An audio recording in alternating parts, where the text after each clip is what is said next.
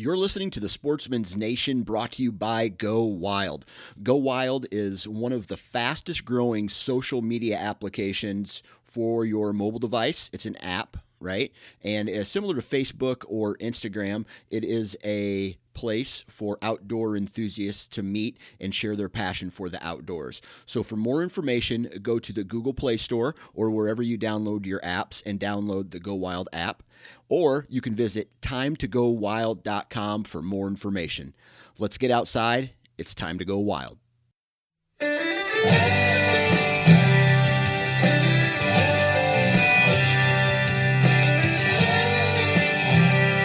Hey guys, welcome to another Land and Legacy Habitat Heroes podcast.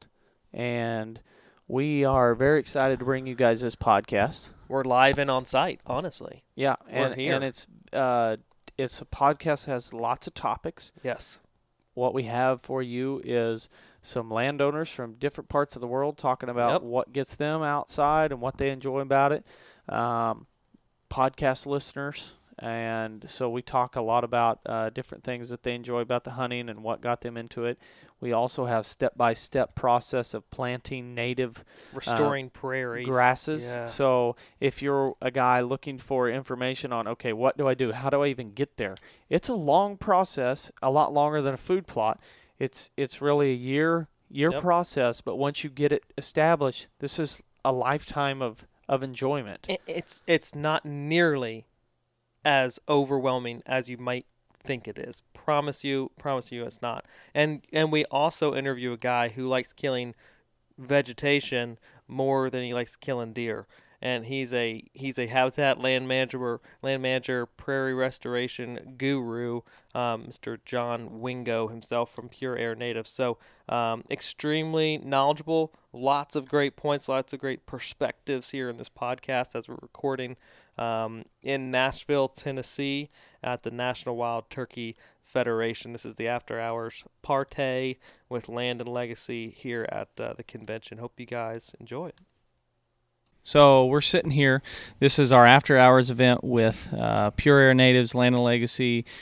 We've covered topics tonight. We've talked a lot about native vegetation, habitat restoration, specifically with the native grasses and wildflowers. We've got multiple people here, but we've got a couple of guys here from when you look at where you guys live, you were a long ways apart. Long ways. So go ahead and very long ways. We'll start with you, Sure. Adams. Introduce yourself, Sure. what you do, and then where you're at. Sure. Thanks. Well, my name is Adam Winkleman, and I'm from central Minnesota, so up by the St. Cloud area, about an hour and a half north of the cities. I got a new company, just started a new company called Relevant that's got some solutions for optical surfaces, eyeglasses, and binoculars and such that reflect a lot of ultraviolet light, which turkey can see. We can resist that from happening and kind of complete that concealment. So we're new. This is my first show, and honestly, kind of new to turkey hunting in general. Only been out probably 3-4 times in my life, and wanted to get out here and see what this organization's about. It's pretty interesting, pretty good. Yeah. What have you ever been to any other shows? I'm sure you have other trade shows, expos. How does this one compare? Yeah, I've been to a lot of shows, all on the optical side, obviously. Yeah. I've spent 20 years in optics and the optical industry. I would say that this is about as organized and exciting as any of them that are out there. It's really interesting. I think that NWTF does a great job of combining the grassroots piece of this, right? You know, if you go down to the chapters as I'm learning this, they're all volunteer run, they're all volunteer based. And so when you do things on a volunteer level, you're in, you're committed, you're emotionally attached to what, the subject or the organization might be.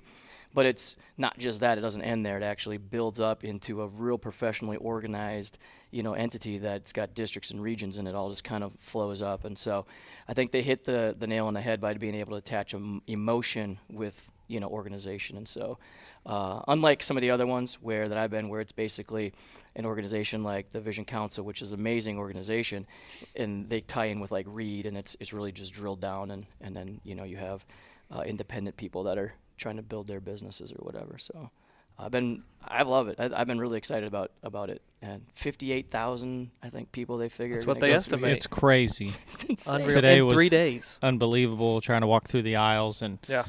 we stayed in the booth most of the day because of so many people walking. But it's definitely a fun place. There's a wide variety. You've got landowners all the way down to the guys that hunt public ground. Yep. One thing really in common at this show is we all like turkeys or have some sort of. Well, he thinks they're pests. Yeah. They're invasive He said where it. I'm at, man. I love it. We're gonna wouldn't get say- after him this year. You're, That's right. I can't believe you're saying that around here. People will be banging on your I know hotel it. room tonight I trying know to it. get permission to come I You and know said that. St. Cloud area, right? That's it. I'd give him permission, man. I love it. I love people coming out. We'll go hunt turkeys. Whitetail now. That's a That's different limited to the very few. And we got some fun whitetail stuff too. But the turkeys, Unreal. let me know. Yeah. So Well, it probably doesn't Awesome. green up out there till what? July 4th? sometimes, man, days like we've been having, I don't know if it's ever gonna get above 0 again. But Oh, man. now green up happens in May or so. Yeah. When is turkey season for you? Third Wednesday of April. Okay. Yeah, was when it opens. So it's about the same time as ours. Yeah, it really is. Yeah. Yeah. Yeah, it'll last A lot for different whatever, 4 weeks. or Weather something. conditions, most likely. Although last year we had Last year it snow was on like opening day, so it Yeah. probably was a lot like that a right? Minnesota opener. And about Yeah. 20-mile-an-hour winds. It was terrible. Yeah. Terrible. Yeah. So, anyway, I know we're gonna got some more questions for you, but Yep. let's go ahead and let Patrick here introduce himself. Okay, I'm Patrick Stewart. I live in Marietta, Georgia, actually Kennesaw, Georgia. Firefighter for Marietta, City of Marietta. I've been there 17 years. Wow. And, Wow. So enjoy my career, but have a small farm in south central Kentucky. And so Yeah. I'm a non-resident landowner, and just always looking to improve the farm and see what I can do better for the wildlife. Wow.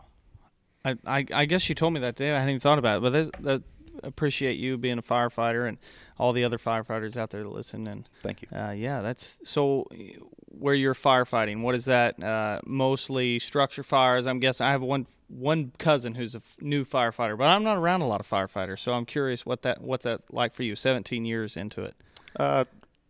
Several structure fires. We do a whole lot of EMS now. Okay. As first responders, so that's Yeah. definitely the majority of the calls that we run. Yeah. But after that, it's spread out from fires, auto accidents. Gotcha. Pretty much, if people don't know who to call, they call the fire department. So Gotcha. we're jack of You all cover trades it. and master of none, and Yeah. we go see if we can help. Very cool. Now you live in Georgia. Yep. But you own land, hunt in Kentucky, correct? Correct. Correct. Okay. What drew you to that part of Kentucky? Was it land price or family or just, I just want to be in the bluegrass state? No, I was going to Illinois for a few years. Yeah. And on some paid hunts, and it's a very long drive. Yeah. And driving through Kentucky, the scenery looked somewhat the same, and it just it just looked like a great place to hunt. Right. So looking to not drive 12 and 13 hours, started looking around. Kentucky's a state that has come on here recently with producing a lot of good whitetail, and so leased some land for a couple of years and just really enjoyed it, and then started looking for something to buy. Yeah, and they've got the really early season opportunity. I think it's like September 5th or so. It opens up. That's first Saturday in September. Yeah. That's a velvet chance. Have you ever had or gone after a velvet deer so far? I have not. Yeah. I've only owned my property a couple of years, Right. and I guess I'm a little selfish with my time. I want to hunt when it gets cooler. Sure. Oh. Yeah. So I've Amen. hunted Kentucky on that first opener, and it was fun because you get to chase deer in early September, but at the same time you got to pack multiple thermocells with you because you do. Yeah. it's terrible. You know, I actually found that the last 2 years I've been planting food plots. During that week. During that week because, Right. I want to wait and save my time for hunting when the weather's a little different. Yeah. Right. Gotcha. So is this your first experience at National Wild Turkey Federation I National think Convention? this is my fourth or fifth. Okay. Came several years. 5-6 years ago, we came a few times, and then the last 2 years, I've been able to bring my two boys, my wife, and they enjoy it. It's a madhouse, but Yeah. It is. yeah, they were out there. My two boys, each of them wanted to buy a mouth call today, so we joined in all the noise making, and so it was interesting. Yeah, I think actually when your boys came by the booth, They were practicing. Yes. Yep. Did not Yeah. sound like turkeys, but I tried to teach your youngest the trick of hiss like a cat. That's like the very basic. Like once you can figure out how to hiss like a cat, then you can start making those noises Roll a little over. bit closer to a turkey, and then just break it up into the rhythm of a turkey. And there you go. You're calling them. yeah, you So, were teaching them much better than Yeah. I was. Walking with them through the aisles, I think I told them to put it up several times. Oh, that's funny. I do remember last year in turkey season, you were talking about opener, and it snowed. Yeah. That was the youth season Okay. for Kentucky, Okay. and it was cold. Yeah. So I think it was the Sunday morning. I had both my boys out, and it was like in the 20s. And 3 gobblers gobbling within about 300 yards, and both of them looked at me and said, "We're cold. We're ready to go." Time to go in. I'm like, "You're kidding, right?" So no. But, yeah, that cold weather Yeah. was tough on the kids last year. It Oh. certainly was. It certainly was. It was tough on us. I'm not gonna lie. Yeah. It was cold that opening morning. And we've talked a lot about our childhood. Like, we had terrible boots, terrible clothes, froze. Oh my gosh, so cold. And so, yeah, it sounds like you introduced them the same way my dad Yeah. introduced me. Hey, I don't care. You're cold, but we're here, so That's enjoy it. Yeah. Oh man. So you guys both listen to the podcast. What is it about land that is kind of the addiction? What is it for you? What draws you out there? I mean, for me, it's just so peaceful. I just love the whole thing. There's a number of different reasons why I enjoy our land. We were really blessed to have a couple hundred acres that we're able to manage and work, and there was work to be done with it. And I think that's part of what I really enjoy is actually I love growth. I'm an entrepreneur by sort of spirit. I've had a business and sold that, and the company that I worked for, we built another business inside of that, and now I'm doing this again. And I have this addiction to like seeing things grow and build, and I don't understand it because it's like getting your butt kicked every day. And so I don't know, I guess I like abuse, but the same is true with the land. I just really, really, really, really like looking at the map and just agonizing over it and thinking about how could I make this better, and well, that was stupid. I should have never done that. Now, how do I fix that when, you got established stuff, and I was able to put it into CRP and a cost sharing program and stuff. And so some of it I can't. Some of it is what it is, and you got to live with those mistakes, and we'll try to go through it. So I just really, I like that part of it. And then I don't think there's any other feeling unless you do it for me than just sitting in a tree. It sounds ridiculous. I mean, I'm a 30 out of 30 extrovert. I mean, I'm over on the scale that doesn't hardly exist. And yet, when I sit in a tree, it's just like, it's peaceful, And then you get to, be with wildlife, and they don't even know you're on the planet, and they're walking underneath your stand, or you're calling them, and they're responding. It's just that ability to be able to do that, that opportunity to be able to do that, for me, is wonderful. Now, if I get my wife to have that same enjoyment, wow, then watch out. But maybe Yeah. I don't want that. Maybe I don't. May not be as Yeah, lonely, yeah. Be they're careful what I peaceful. wish for. But for me, those are the things, Adam. I think Yeah. it's that growth and ability to be able to, try to make the habitat better, and then just enjoy it. You Sit kind of back almost and- have a place. Like Yeah. once you do the work, you feel like you fit into it. And it's Yeah, that's not right. just tromping through the woods trying to kick something That's right. up. Yeah, It's like you have a place. You fit into the system. yeah. No, I think that's exactly right. For me, that's what I like. Yeah. Yeah, for me, it's my getaway. Yeah. Whether I'm out working on the farm or hunting, it doesn't matter. That's when the rest of the world and all the troubles and cares can kind of be put to the side and forgotten about it. And I really enjoy that time because life's so busy. But growing up, just always loved the outdoors. Got my bachelor's degree in natural resource management and never used it. So now that I do own a farm, it's just nice to get to use that little bit of knowledge and start to implement some things that I've always wanted to do. Growing up in the South, I'm part of that traditional hunting club culture. So, you were at the landowner's mercy where you leased the land and that's what you got. You really couldn't do anything. Mm-hmm. And so now that I'm, having that opportunity to do something else, just trying to make it my property as good as it can be for the experience when we're there hunting, but also just to enjoy, like with you guys' podcast, to try to make it what it's actually supposed to be. And I can see that if I can make it what it's supposed to be, then the hunting aspect, it's going to be there. It's a benefit down the road. Sure. It's gonna come. It's gonna happen. Sure. For sure. And you get to work the land day in and day out the whole time. So we got other guests, but I know you guys got any questions. You had something you want to cover here on this podcast too. Sure.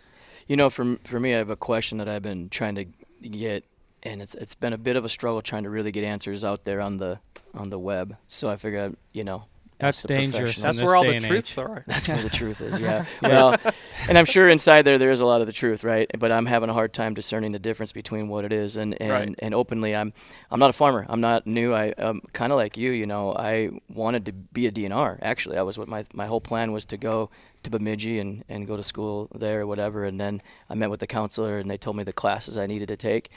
And well, I just wasn't ready for that. So I've always tell people that I was never smart enough for college, and I was too much of a coward for the military. So I just joined sales. I went into sales, and so I studied. I've been kind of studying all this stuff and trying to learn it and whatever, and trying to figure it out. But we have a huge issue on our property. My uncle and I have adjoining properties, and it's with water hemp, and we are really, really struggling with trying to figure out what's the solution to this. I understand, I think, how we can probably beat it up over time, and that's great, and that's good, with different techniques and stuff, but I want to pound it now, and while I do that, build out a plan for, a sustainable solution, because everything we've tried is failing, and it is big, and it's a lot, and it's invasive, and so... Any suggestions you have on that? That's a topic that we discussed here at our event tonight was,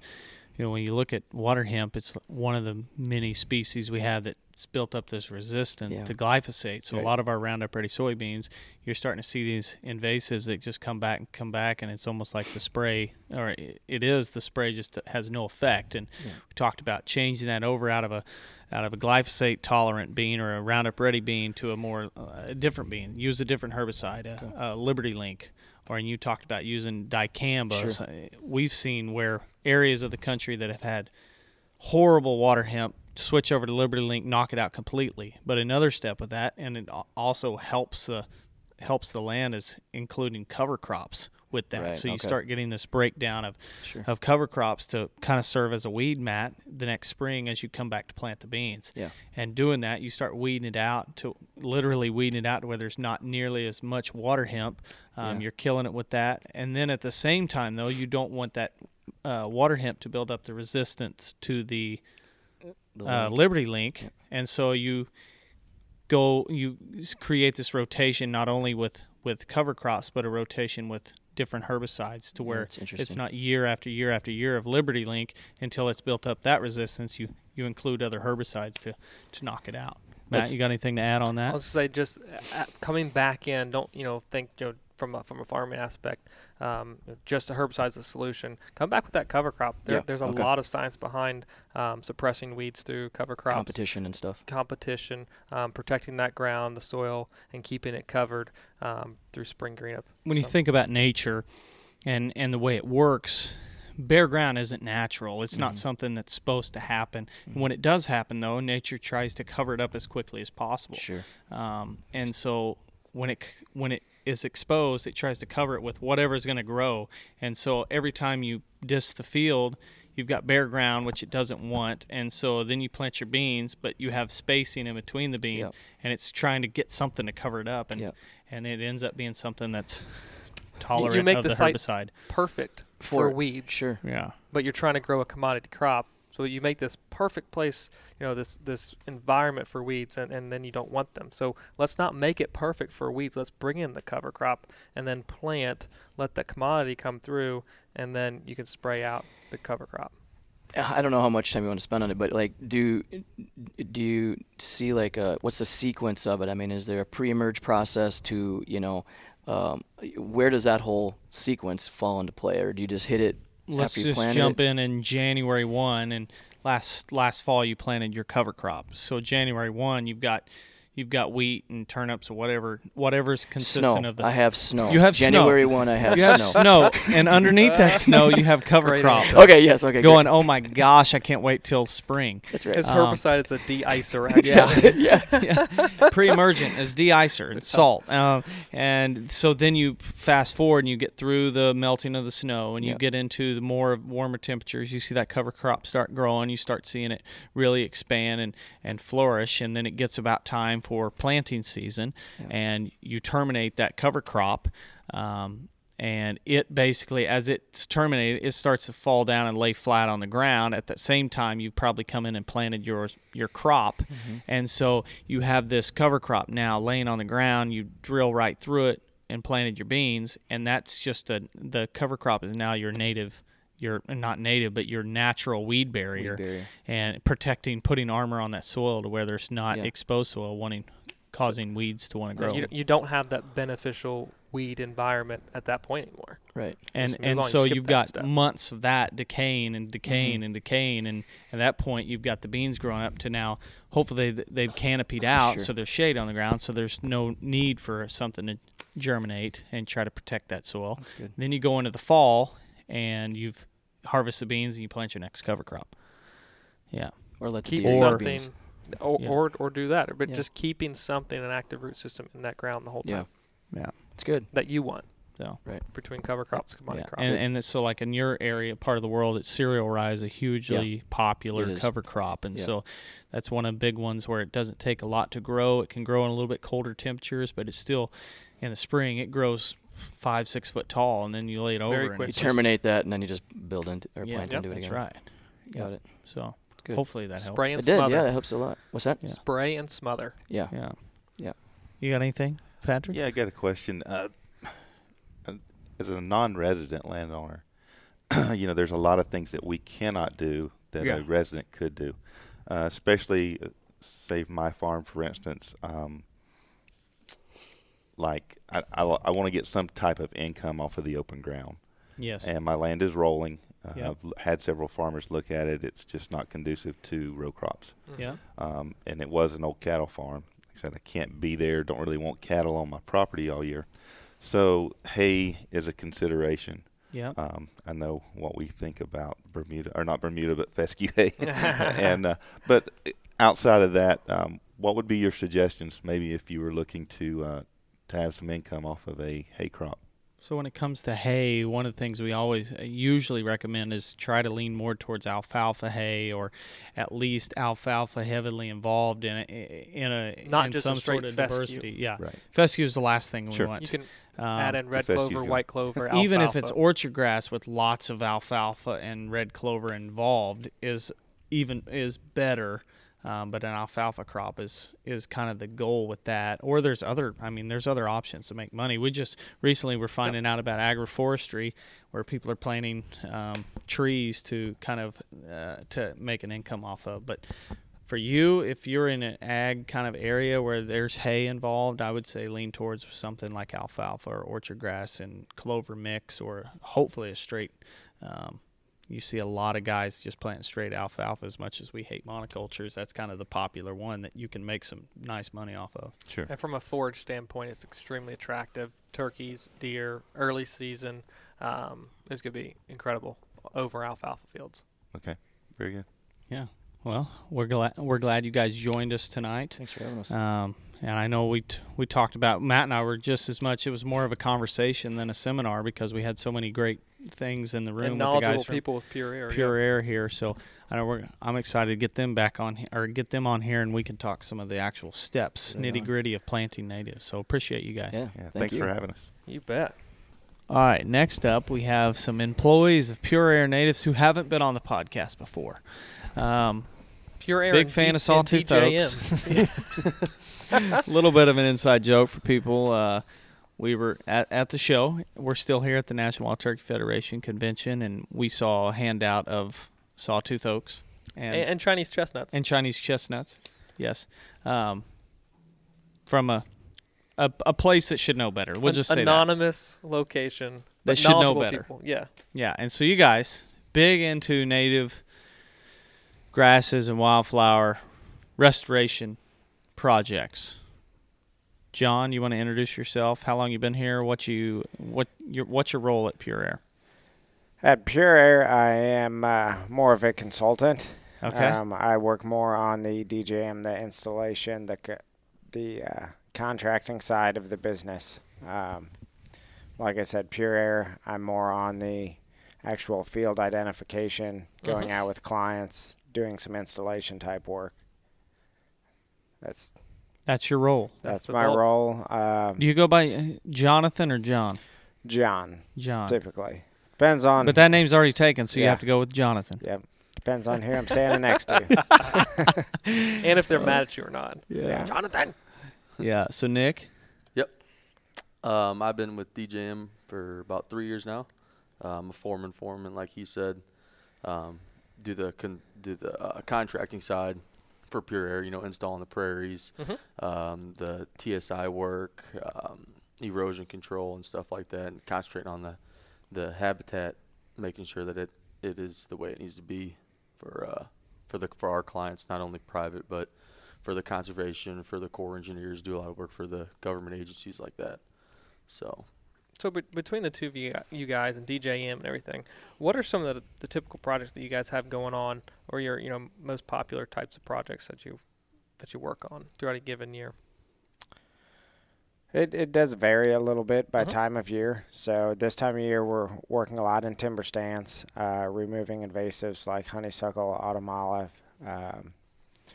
tree of heaven is big around us in the city. You guys, I think all invasives are big around you guys in the city. Every time we drive through St. Louis, it's just like shut your eyes, because it's nothing but bush honeysuckle and except for the tree one of heaven. driving. Except for the one driving, and then you keep your just eyes try on to the tunnel road. vision it because you don't want to look around. It is pretty terrible, especially our roadways. Yeah. I feel bad for anyone that's driving through our state that actually knows what they're looking at.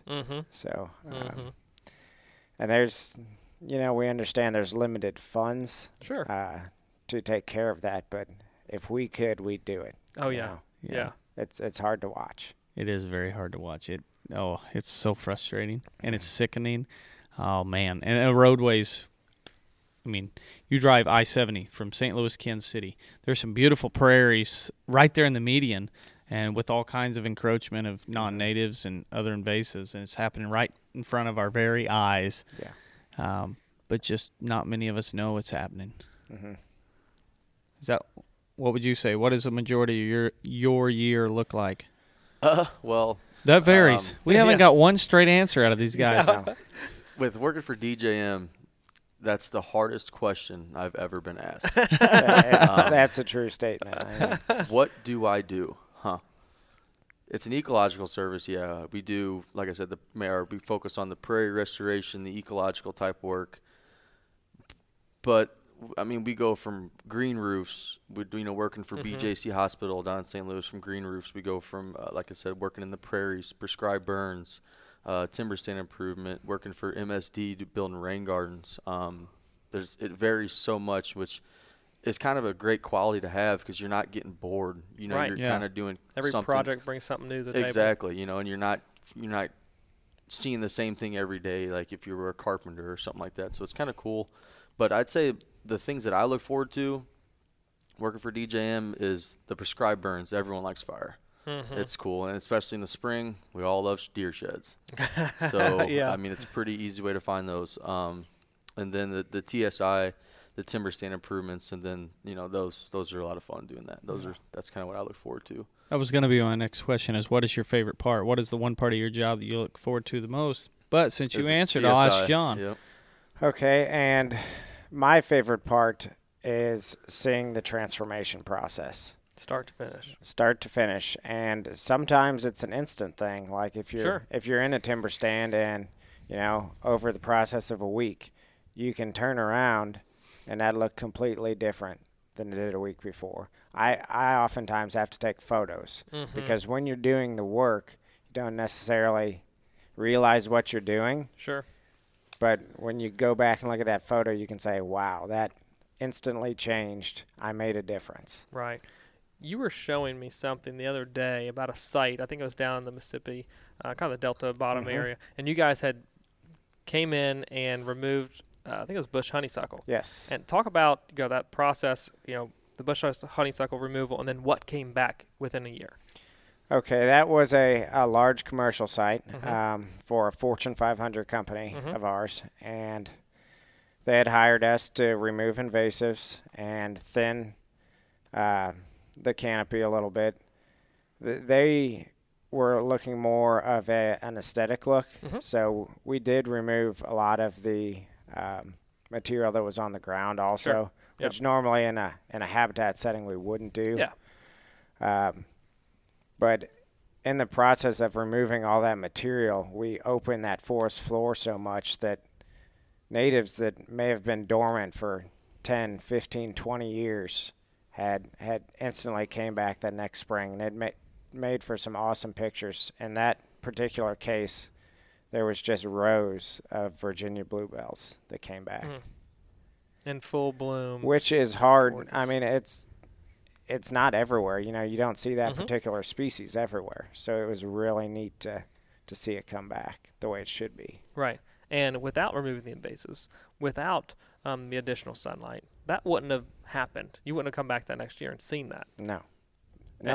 No one probably even knew it was there. Right. And I think that brings the important factor of what we talk about all the time is doing this work. You kind of have an understanding of a goal of where you want to get to, but you never know what that seed bed has got in store, and exposing it, you can be pleasantly surprised, and it's kind of a treasure box. It is. And you're opening up a package on Christmas morning. You don't know if it's going to be a beautiful wildflower or a native grass or whatever it's going to be. Sometimes, and this is a question we get a lot, well, if I open it up, all I'm going to get back is an invasive. Well, yeah, but if you don't open it up, it's always going to be the same, if not declining. Well, it will be declining. It's just going to get worse and worse. So if it is an invasive that comes up, we'll come back and get rid of it too, and then we'll see what we have coming back. Yeah. So sitting on our hands is not the way to do it. No. And on that particular site, erosion was also a very big issue. And I'm sure you guys have talked about it before, about the fact that honeysuckle does not provide any erosion control at all. No, there's very little leaf cover underneath them. Yeah, and the fact that we were able to get a native establishment that very next spring is already going to start improving that process. And the root system on bush honeysuckle is terrible. It's one of those that, even at almost a 5-foot tree, you grab it and yank it out of the ground. It's terrible. So that's awesome. Virginia bluebells. What's been the rarest of rare that you've found? That's a tough question. Because that's always the most exciting thing for me is you do this work or you see all these acres and acres and acres, and you find that one flower, you're like, I do not know what that is. Yeah, and you have to go look it up. Have you ever cried over a flower? Don't answer that. No, just don't do it. Oh, I'd have to think about that. And I'm not as good as we have one employee that does all the actual putting the mixes together and all the background work behind everything at Pure Air. And he's like an encyclopedia, we call him. When we have a question about a plant, we call him. What's his name? I think I've met him. Trevor. Yeah, that's right. Yeah. So I defer a lot of questions to Trevor when I don't know things, because there's some plants. Hard to keep up with. It is. I mean, there are thousands of species. And thousands. In every individual state, And he knows every single one of them. I don't That's know how, incredible. but he does. Yeah. So that's a really hard question to answer because I defer a lot of those unknowns to him. Right. I know for us, one of the most exciting ones, there's been two in the last year, and I'll credit my brother with one of them, both of them actually, because he's the one who found them and told me about them. Matt and I went back and found them, but we had this small, and it didn't register as glade, and I say that with air quotes because it didn't register in the state agency site index mapping software, but everything points to it being a glade. It's rock outcroppings, a lot of glade-sensitive species, and then there was cedar encroachment. And so we actually did a government program, and we removed the cedars. Drastic amounts of sunlight came down, and went back and here's this plant growing around, and we're looking at it and we're like, that's the craziest. That's a weird looking plant. It looked like a milkweed, but it was a vine, and we narrowed it down to where we believe is Baldwin's milk vine, which hasn't been registered in USDA for that county, Douglas County, Missouri. So we're still unsure, but we believe it's probably that. And then after a timber harvest, closed canopy forest timber harvest, all kinds of sunlight, and we saw one of our native honeysuckles come up, and we hadn't seen in the area ever. So really cool for us. Now, you guys are super big hunters. We've been talking about hunting, in the booth the whole weekend. You have some opportunities probably through the job and everything to be able to hunt prairies. Not that many people hunt prairies, especially from a whitetail standpoint. Tell me a good hunt over a prairie, because we know, and we're always talking about, how this system's so beneficial and this and that. Like, what is it truly from a hunting standpoint like hunting that prairie, and quality of deer we're talking about? Because you guys have shown some pictures, and it's pretty awesome. Well, with deer hunting, it's what I tell my friends and clients that I talk to. When you think of a prairie, it's more of a bedding. So I try to stay out of the prairies when I'm hunting, just because that's their sanctuary. That's where they want to be. They'll come out when they want to eat, when they roam. But me personally, I stay out of prairies. Now, walking through prairies, I've never seen so much deer activity. The bedding, the trails. I mean, it's like New York City running through there. There's trails going everywhere. I'm like any of the tall, the blue stem, the Indian grass, anything like that, or the switchgrass at my farm, it's unreal the deer activity that's in there. Like I said, I try to stay away from it just because that's their sanctuary. Right. But it's unreal how the activity that runs through. I'm sure you've probably seen it, but when you use prescribed fire and you come back and you're looking for sheds, you can see the trails. Oh yeah, they're green. They're already green because there's nothing there. It's matted down. Yeah. You, John, okay. Jonathan. Yeah, and your dad's in the room, so like you said, it's when I talk to people about it, it's a little different, because if someone asks me like a question about timber hunting, I'm like, I don't know. Like, I've never hunted hardwood timber. It's just a completely different thing to me. But I think I was telling you a story about hunting in northern Missouri, and it's literally like hunting out west if you get into hill ground that has, large establishments of prairie, and you can spot and stalk deer. And I've had some really good results with that. And it's just neat to see the way they move through a prairie. Right. Yeah, I have had a lot of success hunting through prairies, and I think it's just because I feel like it's almost easier to pattern a deer in a prairie. You can see how they're moving from the bedding source, like he said, if it is the prairie, into the food source, which could also be part of that prairie, maybe a different setting, a different height variation in that prairie. It's just, I'm a visual hunter, so it's easier to watch deer for me in a prairie than in a woodland setting where they're maybe just passing through or feeding on a couple acorns. Very cool. And you shared a hunt, basically, I guess it was rut, and buck chases doe, you cut them off, you spotted them, made a plan, cut them off, and it's the biggest buck you've killed, right? Yeah, and that buck scored 164. To some people that's a huge deer, to some people that's a good deer, but for that type of hunting in Missouri, that's a great deer. No matter what. Yeah. That's awesome. I think there needs to be more stories told about the prairies and the wildlife, the hunting in and around them, because not many people have the opportunity to, and we're trying to get more out there, trying to get more because response from hunters and land managers, and it boils down to success around them. We talked about turkeys this afternoon. I'm sure the rabbits and everything else is incredible. Quail. Yeah. as well in and around those prairies.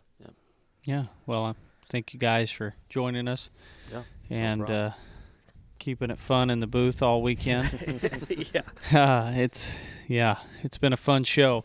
I know we have a couple more guests put on here, so thank you guys. You're welcome. So now we have the real deal John Wingo. Not the one prior, but the real John Wingo, correct? John Wingo can be in two places at once. And then we have Justin joining us once again, Pure Air Natives guys. Been around combining. John, you've been in natives for a long, long time. Before we started recording, you were telling that you kind of started getting into the native situation in mid 80s, basically. So 30 plus years you've been. 87's when I really turned from traditional horticulture to natives. Well, that's easy math for me. That was the year I was born. So 31 years you've been doing natives. Justin, you've been at Pure Air for 2 years? A year? 2 years? Yeah, 14, 15 months or so. Okay. Yeah. Second NWTF show here. So Yeah. So kind of everybody's already touched on it, but a great show, always a lot of fun, a lot of people coming through here, 58,000 I think is what they're saying. So big show, big crowd. Diverse crowd too. Diverse. Young, old. Speaking of diverse. Yeah. way to throw that in there, man. Who would have known? Yeah, the segue right there, the old transition right into diversity. And John, you've been, as I said, 31 years doing this. So I asked you this in the show. Have you seen, what is the changes you've seen in the amount of information people are seeking, information that people are gaining from diverse native stands? Where's that rank as far as 30 years ago, 15 years ago to now? Do you feel like there's more people excited and looking back into native prairie-type restoration or less? Oh, definitely more. When I first started out, I was just some nut planting weeds. I figured so. And, Yeah. Anymore, it's in vogue now. It's speaking engagements, and people really want to hear about it. Yeah, and not. I think we've talked about it tonight, but not just people that are. You pull from all crowds. You've got people wanting more pollinators, so they're looking at this. You've got cattle farmers wanting a better summer forage, so they're looking at native grasses and native plantings. And then you've got people concerned with just environment and trying to improve the environment, water and air quality, and so they're looking at this. It seems like there's so many people going this route, and it's got to be exciting for you. I'm sure back in 31 years ago, and everybody thought you were a nut planting weeds, it was kind of like, I know how I would be, where at some point you're like, man, am I just going to always look like a fool to these people, or are they going to get it at some point? So I'm sure it feels good to know more and more people are looking into it. So That it does. It was hard to take the first 10 years of abuse. Yeah, I imagine so, for sure. What do you think in that 31 years was the tipping point that you saw, okay, maybe it was one major thing, just change, that people are like, I got it now. What was that? Or is that a thing? Just been a slow migration? Have we even made it to that point? Yeah. Well, honestly, the past 10 years have been really the turning point, the pivot point of when people have started to realize that, we're pulling nature back into balance, and it's having multiple benefits, not just looking at the flagship species like quail and turkey and the game species, but also looking at the other impacts like stormwater runoff, air quality, carbon sequestration. And honestly, we're not doing anything new. We're just putting back what was there before. And it's kind of like we do all these bioswales now for stormwater runoff, but the prairie streams and that, we're doing that thousands of years before we ever settled this country. Do you think he's listening to the podcast, or is he just preaching the same thing we've always talked Drinking about? the same Kool-Aid. We were drinking the same We're Kool-Aid. drinking the same Kool-Aid indeed. Oh, that's all. So it's probably very frustrating for you too when you're talking about the erosion control. People are doing this, and you see people put like turf grass in the waterways. Are you as frustrated with that as I am? We walk a lot of these waterways, and across the Midwest in crop fields and they're tall fescue or orchard grass, and it's like I thought we knew better, but apparently we don't. Well, it's the same story. I mean, basically, in this urban environment, we had gone through the phase where it was, you piped everything in concrete, you hardened off your streams, and you got the water out of there as fast as possible. But water velocity is our enemy. That's the issue. Yeah. And fescue is great for water velocity. If you want to make a waterway out of tall fescue, why it lays over and it sheets water just like concrete. Yeah. And so the scenario is the same on both ends. You're moving water faster, but you're moving all your assets, your topsoil, your debris, your pollutants are all going down to the Gulf of Mexico quicker. Yep. Oh. I think it sounds like basically the research is what's out there now. About that, 10 years ago, we really started to study it and figure out, oh my gosh, what we had before is actually what we need now. And would you agree with that? When the research really started to come out, people's eyes just opened up. Well, pretty much, and it's the same way with prairie restoration. Everything prior to 10 years ago was all anecdotal. There's data now. People have opened their eyes, now paying attention. And just analyzing the problems we have, we're actually reverse engineering things is what we're doing. Yeah. We've got the problem, we're just now recognizing it. Yeah. Wow. I know we definitely want to cover this, and before we forget it, or before we get on, because I've got multiple questions to ask. Sorry, Justin. Hey. You've been on here before. You're just going to be here to kind of help guide and keep him in line, right? I don't know how much I'll be able to do that, but I'm just here to hang out. And so John's been doing this, and I'm sure we've hung out a couple times and specifically on a planting recently, and so he's got a lot of great stories. But let's walk through for our listeners the best scenario for planting and establishing native grasses and wildflowers. Let's say we're trying to restore prairie, pollinator setup. What is step number one? Open your eyes. Look and see what you have there already. Yeah. Because that initial site assessment and visualizing what natural plant community would have occurred there pre-settlement, or what is the topography and your climate and your soils going to direct you to. If you don't do a good initial site assessment and you're trying to put a tall grass prairie on a glade setting, it's not going to end well. Yes. But if you do a good initial site assessment, followed up with once you've established, the community that's there, what are your problem children? What invasive species are there? What sort of weeds are you expecting in that seed bank? Like, has it been an old pasture and it's gone to seed year after year with quite a bit of non-native species seeding into that soil? You're going to have built up a seed bank of those. And looking around at the adjacent properties and what's in the fence rows can kind of give you a good clue to what you're going to face after you kill off your fescue or whatever that predominant crop was there before.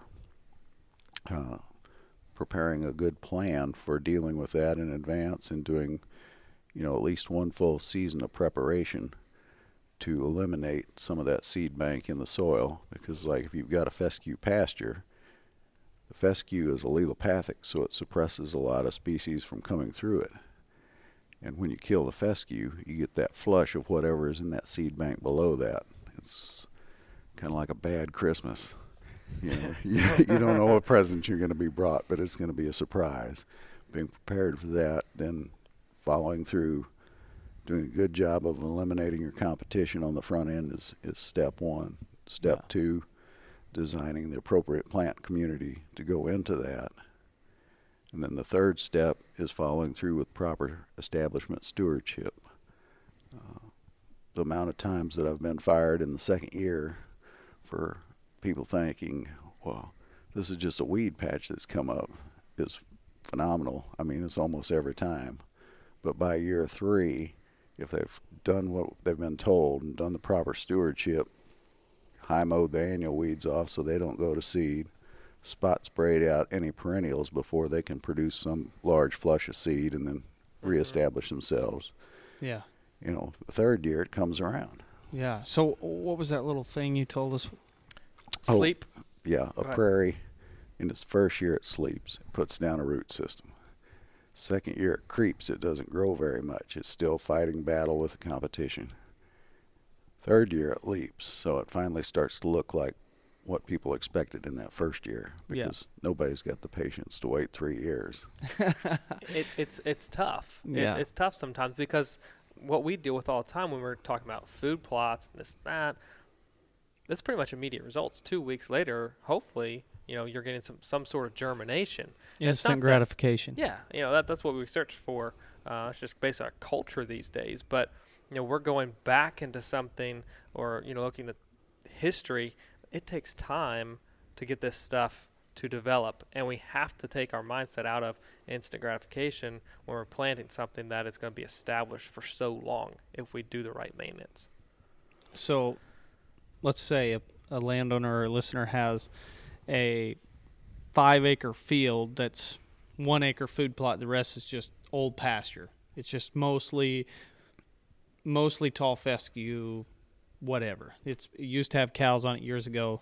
Now it doesn't. It's a hunting farm. How can they establish diverse natives within that stand? What are the steps? Of course, we're going to assess and see what natives, what was their pre-settlement, what the best stand would be to establish. Correct? Correct. And so then what would be the next step? The next step is to eliminate existing cover. This so start, what time of the year would you recommend starting on that? I would normally recommend starting May or June. Okay. And go ahead and spray that out. With what?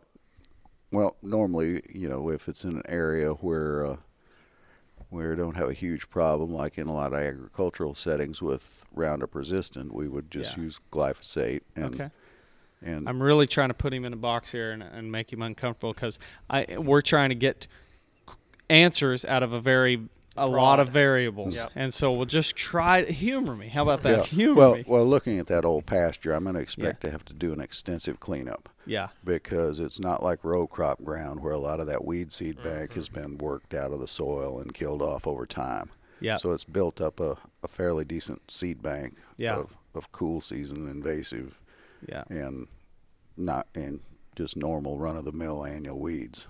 Yeah. So you're going to spray it. So I'm going to spray it probably 3 times through that summer. Yeah. And then if it looks pretty clean, I will probably cover crop that in the fall, and then no-till drill or frost seed into it in the winter. With your natives. With my natives in the dormant season. Yeah. Because most of your natives are smarter than I am. They're not going to throw all their chips on the table at once.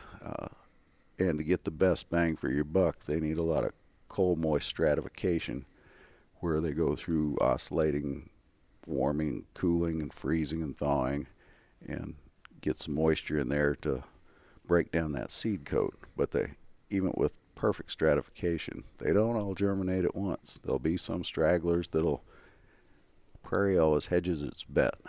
It doesn't put all its cards on the table at once. So I want to get as much of that to germinate as I can in that first year, but my expectation is I'm going to see things that second year I didn't see. And there are some species that won't express themselves for 5 to 6 years if you're going in with a diverse native mix. Wow.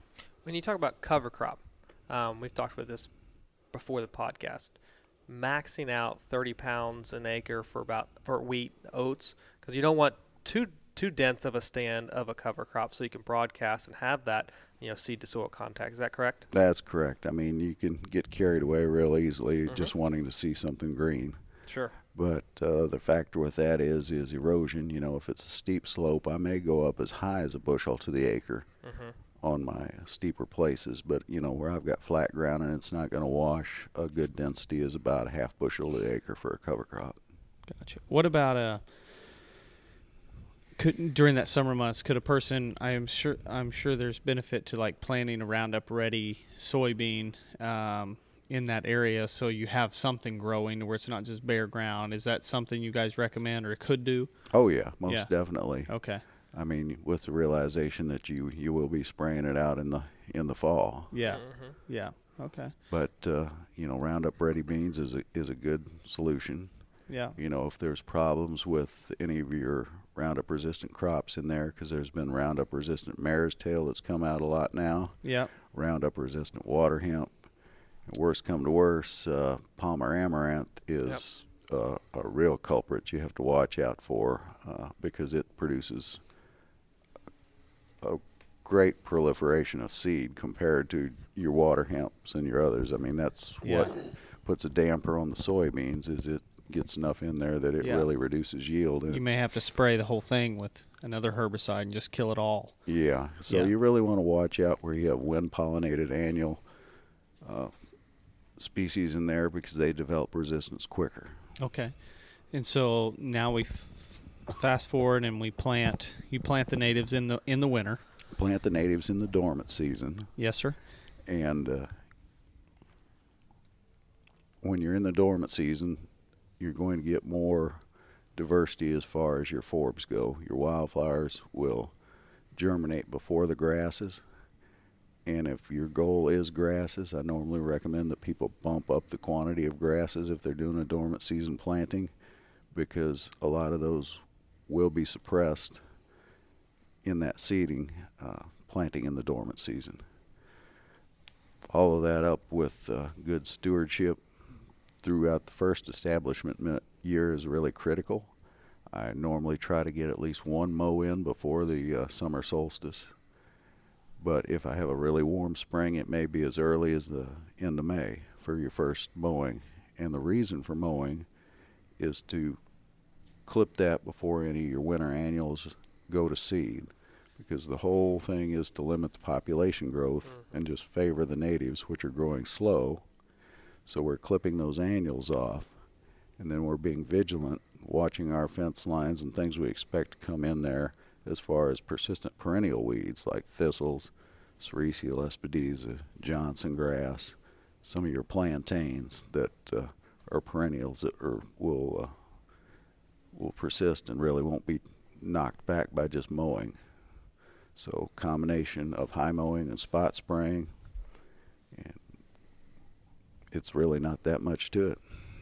Is there going to be any mowing on? Yeah, not that much to it. It's how many month process. But once you get established, let's say 2 years in, are you doing any mowing the second year? The second year, it's really nice to at least get one high mow in there right around the summer solstice is ideal, because many of your warm season species haven't started the process of flowering. Yep. And they'll still bloom that second year, but bloom shorter. They're dwarfed back, and still monitoring is your most critical step, and knowing what you're looking for. Opening your eyes again. Open your eyes again, and educating yourself on what weed pressures do you have out there. Do you know what your planting should be looking like? Do you recognize the seedlings and the early stages of growth in your prairie plants, and know the difference between those and the weeds? So it takes a little research. And so once it's established now, do you usually recommend what kind of maintenance over the long haul? Over the long haul, if they are fire-dependent plant communities, so it's really good to get in there and burn those. In lieu of burning, if it's in a situation where a person's not comfortable with it, it can be mowed. If I have to mow in lieu of burning, I like dormant season burns to start out with, but if I can't burn, I'm going to just mow it down to dirt in February or March when everything's cured out good, and that plant material will just shatter and disperse into smaller pieces and not be smothering the existing prairie. Let's say from a habitat standpoint, would you recommend mowing a portion of it every single year? Let's say you've got a 5-acre prairie and there's quail and rabbits in there, mowing, let's say, 1.5 acres 1 year, then coming back and doing the next, on a rotation like that, so you're not removing all that cover at one point? Yes, whether mowing or burning. We normally like to divide it up into units, and for sure not do over 50% a year. when you're in that third, fourth, fifth, and continued on into establishment, not only for just nesting cover, but there's a lot of insects and invertebrates that overwinter on plant stalks. Praying mantises will be up there on your a lot of your goldenrods and that, and there's a lot of the insect community that you're going to impact if you go for that nice, clean, total flat black burn, or you just mow it all down like a golf course. You know, you're removing all the refuge for insects, you're removing all the cover for wildlife, so that's definitely a mistake I coach people into avoiding. Great point. And a lot of the insects you're talking about, they're burrowing in to the hollow stems of a lot of these plants, correct? They are. So you can't see them a lot of times. And so, like I said, you're just going in and mowing. You don't know necessarily what you're doing, but leaving half or more, or somewhere around that 50% mark of a planting to maintain is super important. What if somebody has a field that has a lot of natives already in it, but it had basically what would occur is they took a field that was a little rougher and tried to establish a cool season non-native pasture, and it didn't go so well, and so they have a mix of cool seasons, and then they also have natives trying to grow. Well, there we're going from a reconstruction, because we're planting into something where there's no natives in the seed bank. Yeah. You basically can never recreate what a remnant prairie was. Yes. Now, if there's a remnant prairie component to that, what I recommend people do is go ahead and avoid that spring and summer Roundup. Fescue, which is predominantly what I find that situation a lot of times, where people have overseeded a prairie thinking they're going to get this great cattle pasture. Yeah. And all they do is wind up with the darn fescue with the endophyte in it and lose weight on their cattle. They do a lot better going in November and December, when most of the natives are dormant. And the one caveat with that is fescue can be a little tougher that time of year as far as taking up the herbicide. So I'll normally go in there in November, December, and I'll go in with a little bit hotter, not a whole lot hotter, like a 3 to 4% solution of Roundup with the right adjuvants in there. Well water, city water, they're all pretty high pH. So I normally recommend that people buffer that down to a pH of around 4.5, so it gets better penetration into the epidermis of the plant, and using ammonium sulfate to acidify your water at least 17 pounds per 100 gallons of water, with methylated seed oil as a sticker in there at 1 quart per 100 gallons. And get a good spray on that on one of those nice bluebird sunny days when it's 40, 50 degrees out, and you just knock that fescue back like nobody's business, because it's actually pulling carbohydrate down into the root system then, so it pulls all that in, and it's just phenomenal how that works. It actually works on the bush honeysuckle too. We've gone in on invasive control in woodlands with a helicopter and put down that same spray solution over the tree canopy. We did 1,200 acres that way, and got an 80% kill out of it. That's impressive. That was very impressive. I think we're all hunters here, but that man right there gets some enjoyment out of killing some vegetation. He goes, you do this, you do that, and you knock the snot out of it. Yeah. Out of all the years, has there been one project where you've been like, that was the most rewarding, or that was the most fun to see that transformation? Is there any project or restoration that happened that really sticks in your mind? Oh, the best reconstruction I've seen over time was actually on an old nuclear site. And we like to call it the St. Louis Pyramid, but it was the Weldon Springs Reclamation Site. And they had at first wanted to go in there and go cheap. And they had paid somebody to try to hydroseed fescue into it. And then they realized that they were going to be mowing, 20, 25 weeks a year, and went back to prairie.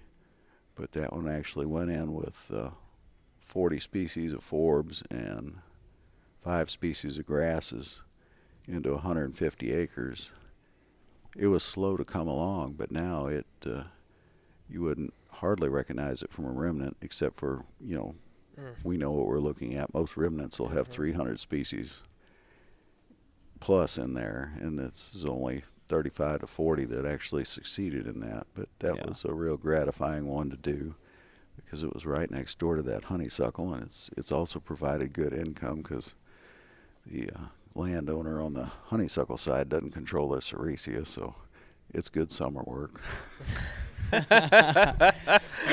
man. funny. Wow. Is there I'm thinking about prairies. Do you have a favorite like native prairie in the country that you like to go to, or that you've been to that is kind of special?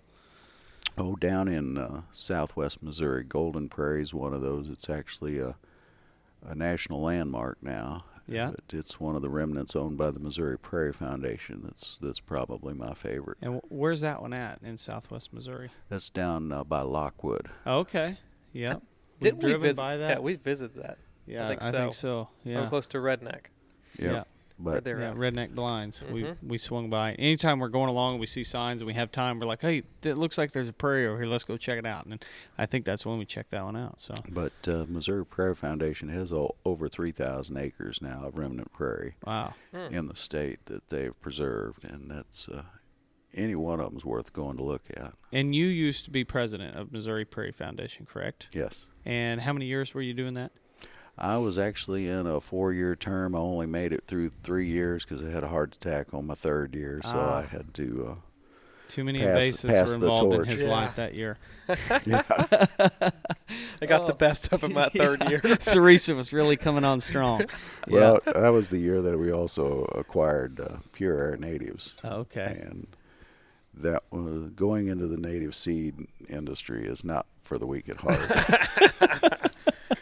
I bet. Oh, I that's bet. funny. Yeah, I sure have enjoyed talking to you. Is there any? I asked Justin last time he was on the podcast. We the last 10 minutes we talked about our favorites, and I asked your son this in the booth this weekend. And do you have what are your favorite? Let's say, what's your favorite native grass? You weren't expecting that question. were you? Stumping him. Yeah. He's Yeah, been able to no. answer There's so everything many. but his There's favorite. so many. But It's really tough to say, but actually my favorite native, and the only reason it is my favorite native is because I hate turf so bad, is that little Danthonia grass that grows in those cedar glades. It only gets about 2 inches tall, and I've always wanted to just, being in the traditional horticulture industry for a little while just ruined me. I've just hated turf. I got to the point where it's like I don't see the point. If you're gonna cut grass, you might as well bale it up and feed it to something. It really has no functional use other than just to look at. yeah. So that little grass has been one I've always dreamed of. That and buffalo grass are 2 of my favorites because I've always wanted to make the miniature prairie that you could put in your yard and never have to fire up the lawnmower. There you go. Man, that Yep. Matt and I have talked about that a lot. Like, how frustrating is it for once you start understanding natives and then non-natives and non-native invasives and understanding the effect to our footprint on the landscape, and then you go out and you fire up a lawnmower and you put ornamentals or you buy a house for like me, you buy a house that has all this landscaping done. My wife's like, oh man, the landscaping is beautiful, but none of it's native, and there's a Bradford pear in the front yard and it's all non-native grasses. It's like it almost gives me a heart attack thinking about it. It's like I can't even look around in my own yard, and I'm like, the dream for me would be to try to establish a yard that is native, and that's where I've looked at buffalo grass a lot. Some of these other natives that you're like, man, that could be really cool to establish and help people establish native landscapes, and put in American beautyberry in your flower garden and some of these other big clumpy bunch grasses. But well, basically, even with your trees, yeah, there are like 300 insect species that use oaks. Yeah. There are like 4 species that use Bradford pear. Oh, comparison. yeah. Well, it's getting to be that time of year. Actually, my brother was driving over from where he lives in western Arkansas and said that he's already starting to see Bradford pears kind of down there, and it's a good time to start locating those and getting them killed off. Yes, sir. Sure is. Well, you turn around, you look at this banner back behind us, got the root system structure. Oh, buffalo Buffalo grass. grass I've looked at 7 it so foot. much. 7 7 foot foot, and it looks like Compared it's to 6 inches on fescue.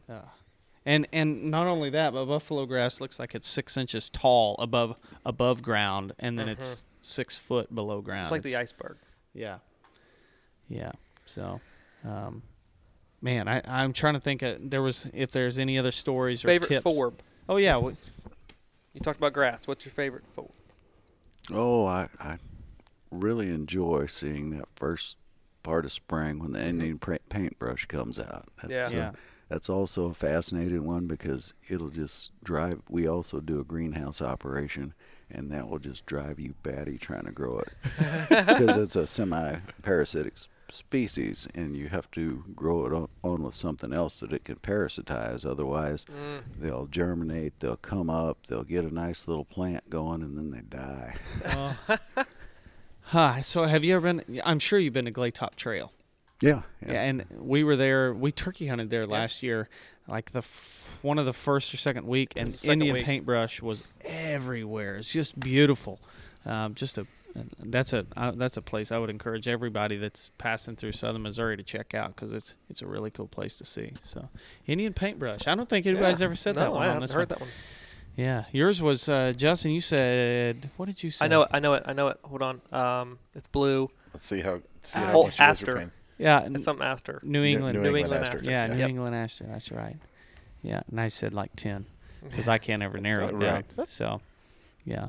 Anyway, Justin, you got anything to add to John? You pretty much put the headset on and listen to him talk. So Yeah, I get to do that regularly, and that's always fun. Obviously, he's been doing this a long time, so I shut up and listen and learn some stuff. So, and I know to paint a little picture for the listeners too, you guys were just about fighting over who gets to ask the next question over there. So you guys are pretty excited too to talk to John. So that was fun to see for me. But no, I just want to thank you guys for being with us this weekend and coming and doing this seminar with us, and Nick and Jonathan and Debbie's here helping, and John Wingo, and we've got a lot of experience and expertise in our booth this weekend, and really helped out a lot. And you guys being there to chat a little bit. The hats, man. You guys got some good looking hats, man. I do need to throw in a quick little shout out to one of our employees back home who chose to go wine tasting instead of coming to the event with us. So, Brandon, I'll make sure I pick you up a hat before we come back. So, just know that we're all going to be teasing you for quite a while on that. He won't live down the wine tasting ever. Nope. Public knowledge now. But no. So thanks for hanging out with us. I got to ask and one more talking. question to John. Please. He's so much around prairies the last 31 years. So, what's the most? I know you got stories on it. You have a story like interesting find in a story or in a prairie or basically any kind of old stories that revolve around the prairie. You got anything that comes up like on an establishment or stuff you've found in a prairie, like on some of the old prairie remnants, like a bird? How many bobolinks have you seen on prairies? Have you got to see many bobolinks? Oh, they're on just about every MPF prairie. I like the scissor-tail flycatcher. Okay. They're cool. That's and we haven't covered that one on one of our little profiles. That's definitely. I saw one the other day or back in the fall, and I'm like, we need to cover Like when they that sit there in that barbed wire and just Scissor-tail flycatcher. I grew up in Mansfield, Missouri, which was mostly cattle pasture and timber, and bad on both parts. And first time I ever saw a scissor-tail flycatcher, I went to. My brother was playing baseball west of Springfield, Missouri, which is kind of in that area that Henry Schoolcraft talked about. Starting to see the tall prairies standing on the stirrups of a horse. And the first time I ever saw that flycatcher, scissor-tail flycatcher, it was like, what is hanging off the back end of that bird? It just was like, that was something out of National Geographic. I'd never seen it. So that definitely is a cool one that I think a lot of people should check out. So anyway, I think we're good. Yeah, I Man, don't even know. appreciate What time are everyone. we on? I don't even know. Don't matter. I'm almost We're scared to rock look. and rolling. So I appreciate Hour everyone, 14. Pure Air and Yeah. NWTF. It's been a great weekend. Everyone coming out this evening too. How can they talk to you guys when they're planting, starting to establish or think about planting this stuff? How do they get in touch? They can get in touch with us through the email address sales@pureairnatives.com or give us a call 636-357-6433. Perfect. There you have it. I have no idea how to memorize that. When he rattled that off, it sounded like way more numbers than a phone number. But whatever, maybe it'll work for him. Anyway, guys, hopefully you enjoyed it, and we'll catch you next time. See ya.